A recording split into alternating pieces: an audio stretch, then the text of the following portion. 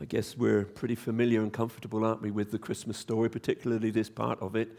We know very well, the story of the angel and the shepherds. But it's possible, isn't it, that the truth and the facts have become muddled with fable and with legend and with sentimentality.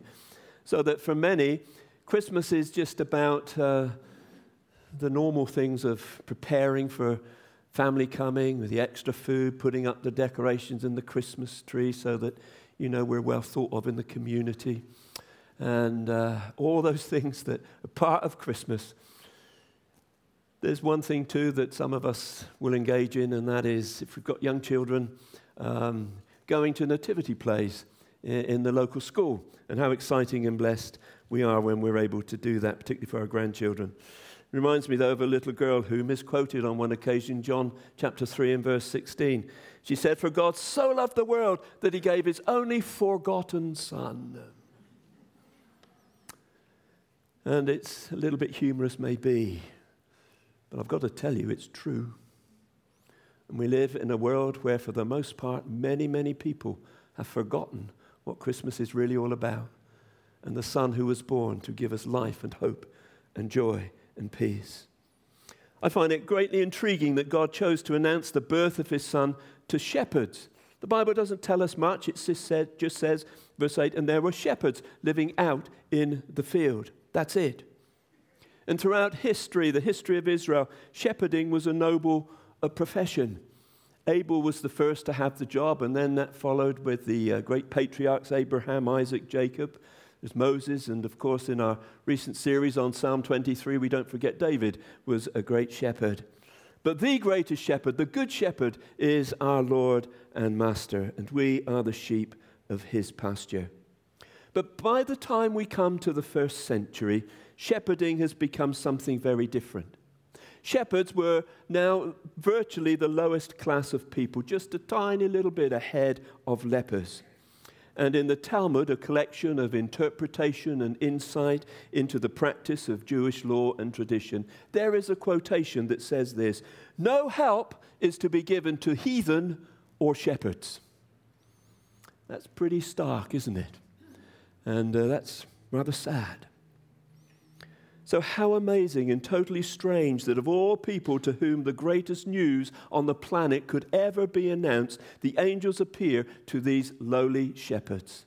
Not to the Pharisees, not to the scribes, not to the rich, not to wise people particularly, but to the lowly shepherds. You see, shepherds were considered ceremonially unclean. Because of the nature of their work, they were not allowed to attend any religious services. Shepherds were people who were isolated and forgotten.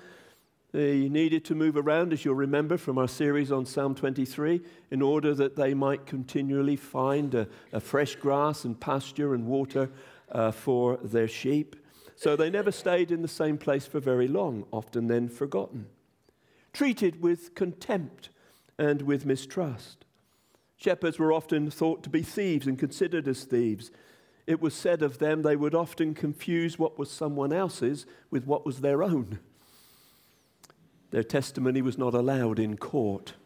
They were so unreliable. Shepherds were people who were known to be brash and bold.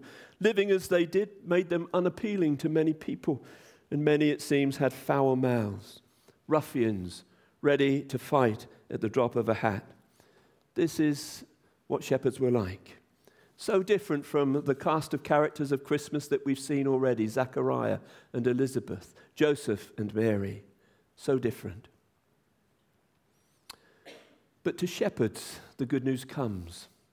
You imagine Prince William and Catherine announcing the birth of George, not to the waiting media frenzy outside the hospital, but to those homeless people under the bridges of the London Embankment. That would have been a bit of a stir, wouldn't it? What's going on here? Why are they the first to hear? Someone's sneaking out the back door of the hospital and off they trot. Understand that God has entrusted the greatest message ever sent from heaven to earth to a group of unclean, forgotten, mistrusted, brash, smelly shepherds. Lord, what are you doing? Have you got this right? It may be and sound so unusual to us. But then as you stop and pause a moment, maybe it's not quite so unusual.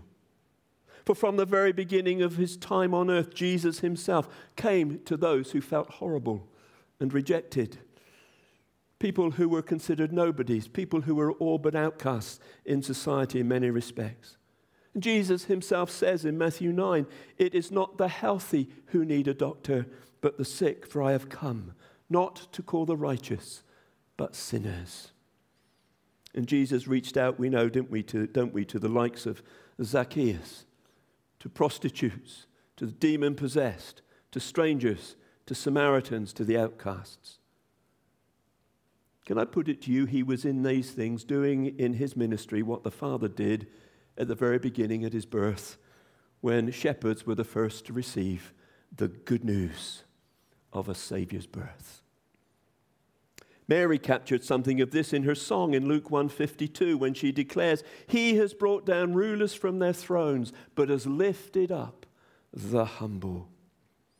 And the Apostle Paul also had something to say about it when in 1 Corinthians 1 and verse 26, I'm sure some of us are familiar with these words. He says, "Brothers, think of what you were when you were called. Not many of you were wise by human standards.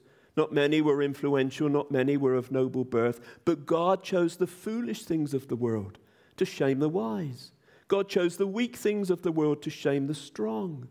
He chose the lowly things of this world, the despised things, the things that are not, to nullify the things that are, so that no one may boast before him." Our text for today, as we think about the message of the Lord coming to shepherds, does not talk about it coming to Pharisees seeking to maintain their law and their righteousness and making sure all their phylacteries and everything like that was in place. It doesn't say that the word of the Lord comes to scribes who are looking after their scrolls by day. None of that comes to shepherds. To the lowly, to the most undeserving, the Lord comes. The neglected, the marginalized, in order that his power and his authority, and even more importantly, his love may be seen. And coming to the shepherds simply reminds us that everyone matters to God. The only announcement of God's birth was to a group of uneducated outcasts. And what we want to do very simply this morning is to just notice how the shepherds respond to what happens to them on the hillside that evening. So these shepherds, number one, with regard to work, were committed. Verse 8 says, "There were shepherds living out in their fields nearby, keeping watch over their flocks by night." They were committed to their work. They were doing what they were supposed to be doing. And how important that is. God comes to those who are doing what they should be doing. He comes to everybody in different ways, but there's a sense, I think, in which if we're where we should be, if we're doing what we should be doing, if we're faithful, if we're committed, God will come. God speaks. These shepherds were not slackers, and God comes to them right where they were. Can I simply invite us to remember Colossians 3:23, "Whatever you do, work at it with all your heart as working for the Lord, not for men." Whatever God has called us to, let us be committed to that. You may be thinking, yeah, but I am a nobody. God doesn't seem to know me, where I am, what's happening in my life. Perhaps it doesn't even feels like it feels he doesn't even know that you're around. Or if he does, he's mad with you. Friends, we're never insignificant to God. And his heart is to meet with each one of us, even where we are this day, this moment, in this place. And if you feel insignificant, and if there are areas in life of great need and of great uncertainty, bring them before the Lord. What does the Lord tell us to do? To lay our burdens at his feet. It's an invitation. And he will come and he will meet with us right where we are. And we don't have to try and clean ourselves up. If I was invited to go and celebrate the birth of George with William and Catherine, I guess I'd kind of smarten myself up a little bit and maybe put a tie on. These shepherds are going to the birth of the King of Kings and the Lord of Lords, and they do nothing to smarten themselves up. I'm glad about that. They went as they were, exactly. They came, and God reveals this message to them. They just realized we don't have to do anything. That message came to us right where we were, doing what we should be doing, as we are, and how amazing it is. And God wants to meet us where we are. Heaven chooses to bring a message often to the messed up, to the low achievers, as well as the high. Don't we see that throughout the New Testament? It's not very often that God brought special messages to Pharisees, was it? You are created, my friend, in the image of God. You're an original masterpiece. And the signature of the Creator, God Almighty, is inscribed on your soul. These shepherds then, with regard to work, were committed, and God comes to them. Then we notice that with regard to wonder and awe and the amazing thing that happened, they were terrified. The night for them is slowly moving onward, probably in exactly the same way that it had done for many, many a night. Some of the shepherds were asleep, no doubt, some quietly talking, some sharing a drink, some talking about something else that's going on in the town nearby, moaning about their lot, gossiping.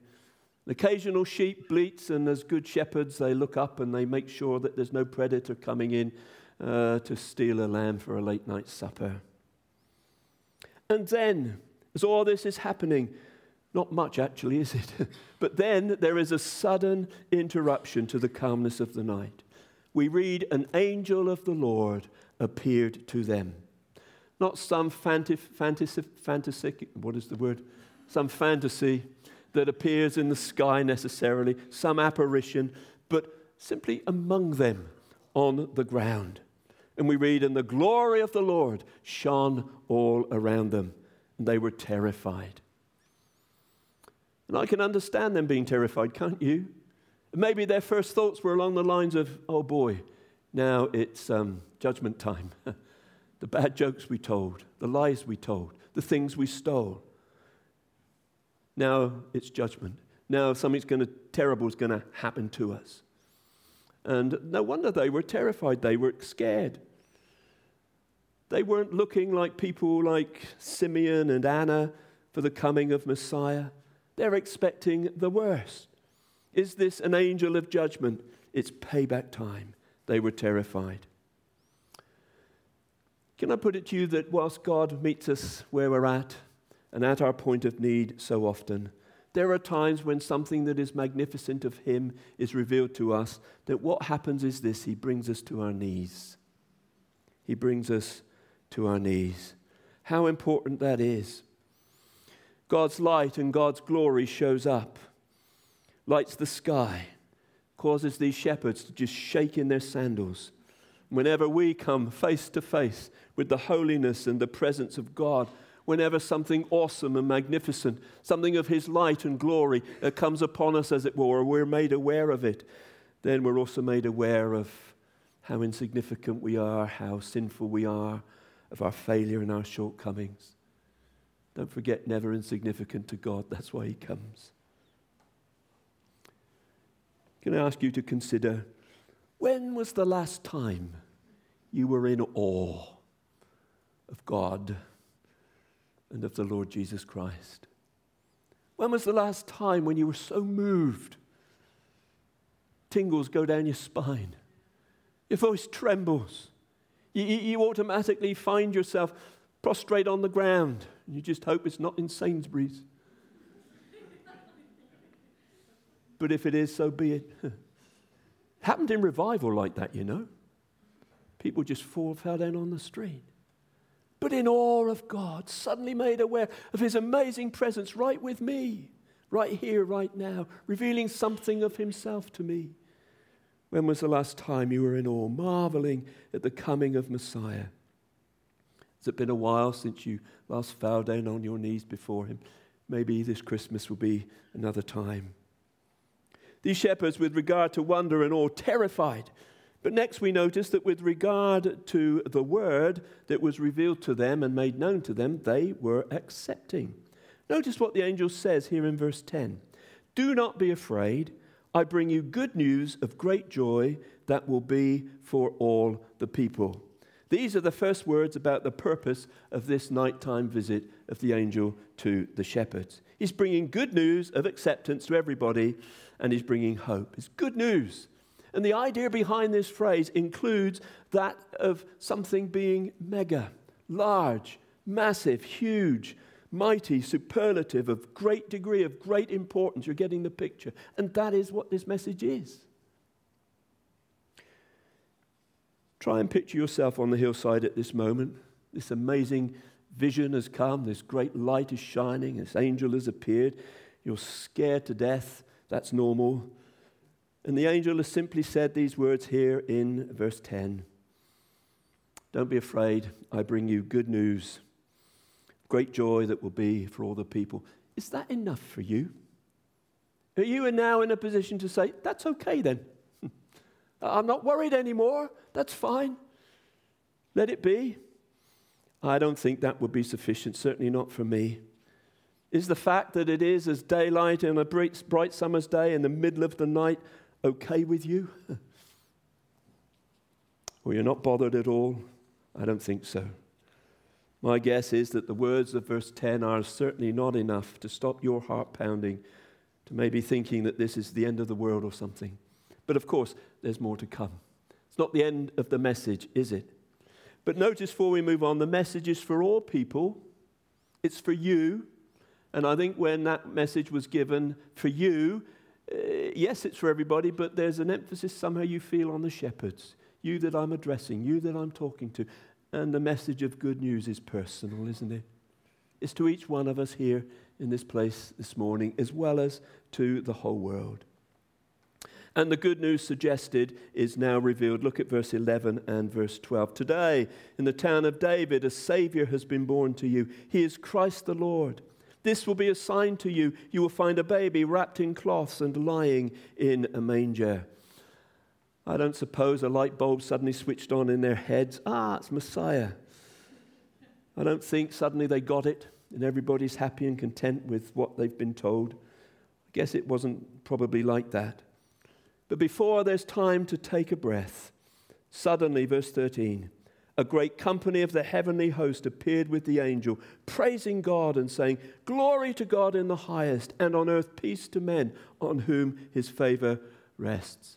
And I reckon that this event, along with the words that have just been spoken, have all come together to contribute to the action that the shepherds went on to take. It reinforces this is something marvelous. This is something extraordinary. It's big. It doesn't take a genius to figure that out, you wouldn't have thought. But whatever their thoughts, whatever their lingering doubts, whatever the questions that still were in their mind, they accepted the message that they had heard. Because we read there in verse 15, when the angels had left them and gone into heaven, the shepherds said to one another, "Let's go to Bethlehem and see this thing that has happened, which the Lord has told us about." What a turnaround. Paul said to the Christians in Thessalonica, 1 Thessalonians 2 and verse 18, "We also thank God continually because when you received the word, which you heard from us, you accepted it, not as the word of men, but as it actually is the word of God, which is at work in you who believe." Isn't that exactly what's happening here? This word has come from God via an angel to the shepherds, right out of the blue, very surprising, not being looked for, not expected, and they hear it, and they believe it, and they act on it. Have you accepted the message from God, my friend, this morning? The good news of a Savior who came into the world, born in Bethlehem to die on the cross for your sin. He invites you to come to Him and to lay yourself down before Him, to invite Him into your life. And if we've known and loved the Lord for a long time, then maybe there are burdens and situations that we carry right now, and this same Jesus, born in Bethlehem, says, come to me, or you are burdened and heavy laden, and I will give you rest. If you accepted the message from God, the good news, a gift, simply has to be received. But notice something else with these shepherds. With regard to witness, they are faithful.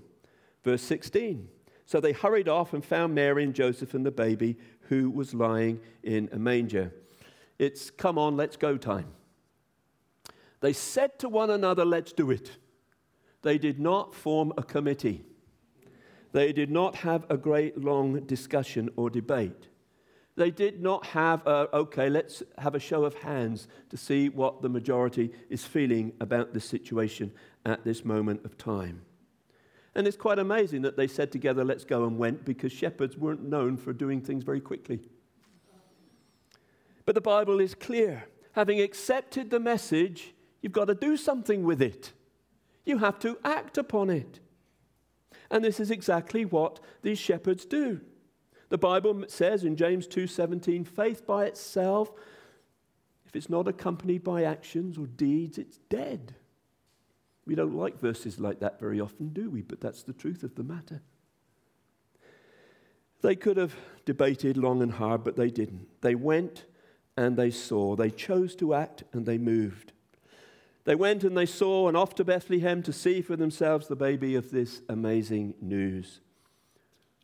As we've indicated already, born in a smelly stable or a cave was no problem to such as shepherds.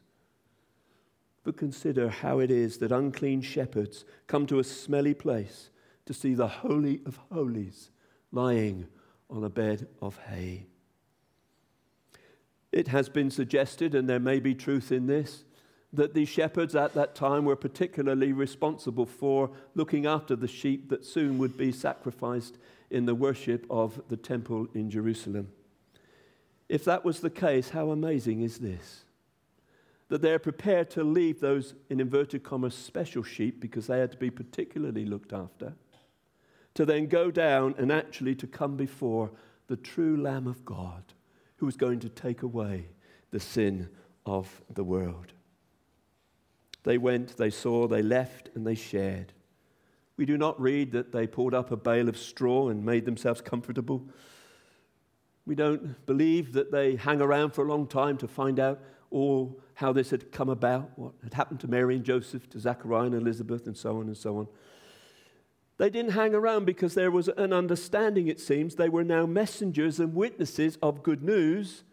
Get this, no one else yet knew about. They're the only people in the world, apart from the family, who know anything about this message. Wow, what a responsibility. And the Bible tells us here in verse 17 and 18 what happened. When they had seen him, they spread the word concerning what had been told them about this child, and all who heard it were amazed at what the shepherds said to them.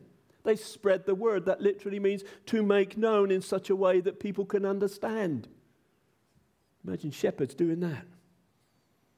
And maybe there is a sense in which even you and I are here today in no small way because the shepherds didn't keep that message to themselves. They faithfully bore witness to it.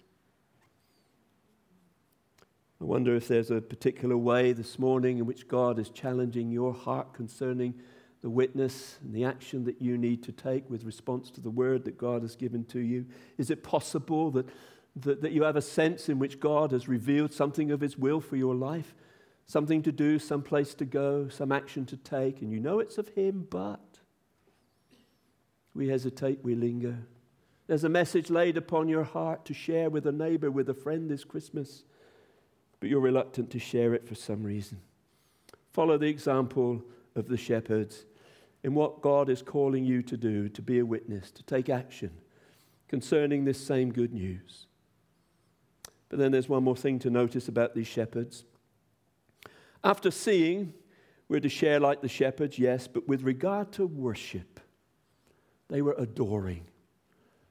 I want to suggest that they were lost in wonder, love, praise. It's awesome. Nobody else has had an experience like the shepherds.